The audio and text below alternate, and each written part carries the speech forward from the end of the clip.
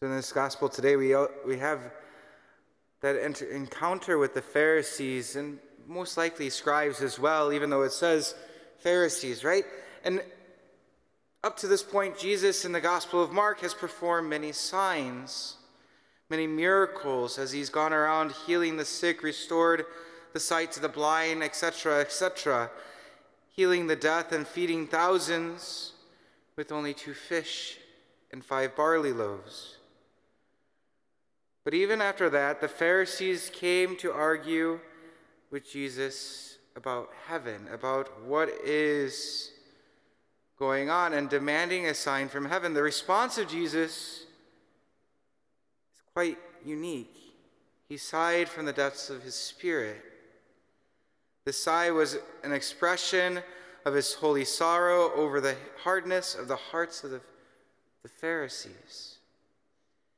They had eyes of faith. They wouldn't need that idea or that searching for another miracle.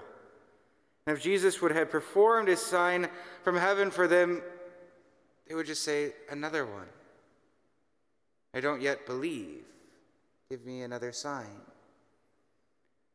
And so, how do we apply this to our lives? How do we reflect on this?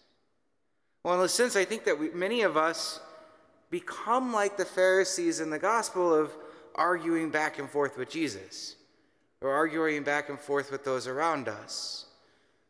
Jesus doesn't perform signs and wonders in my life. Jesus doesn't work miracles.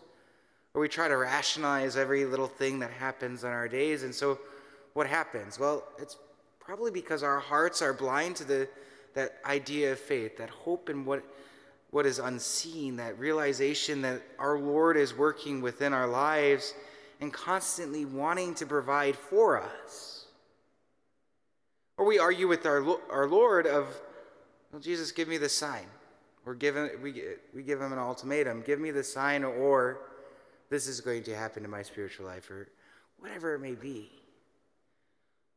It's all because we have hardened hearts. We all have different wounds that have closed us off to seeing the miracles that are going on around us.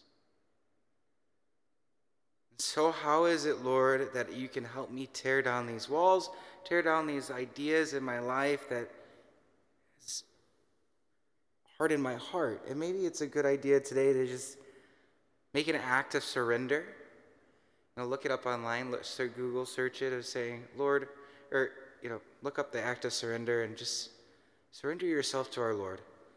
Ask the Lord to enter into your heart, to grow closer to him, and allow his graces to work that much more.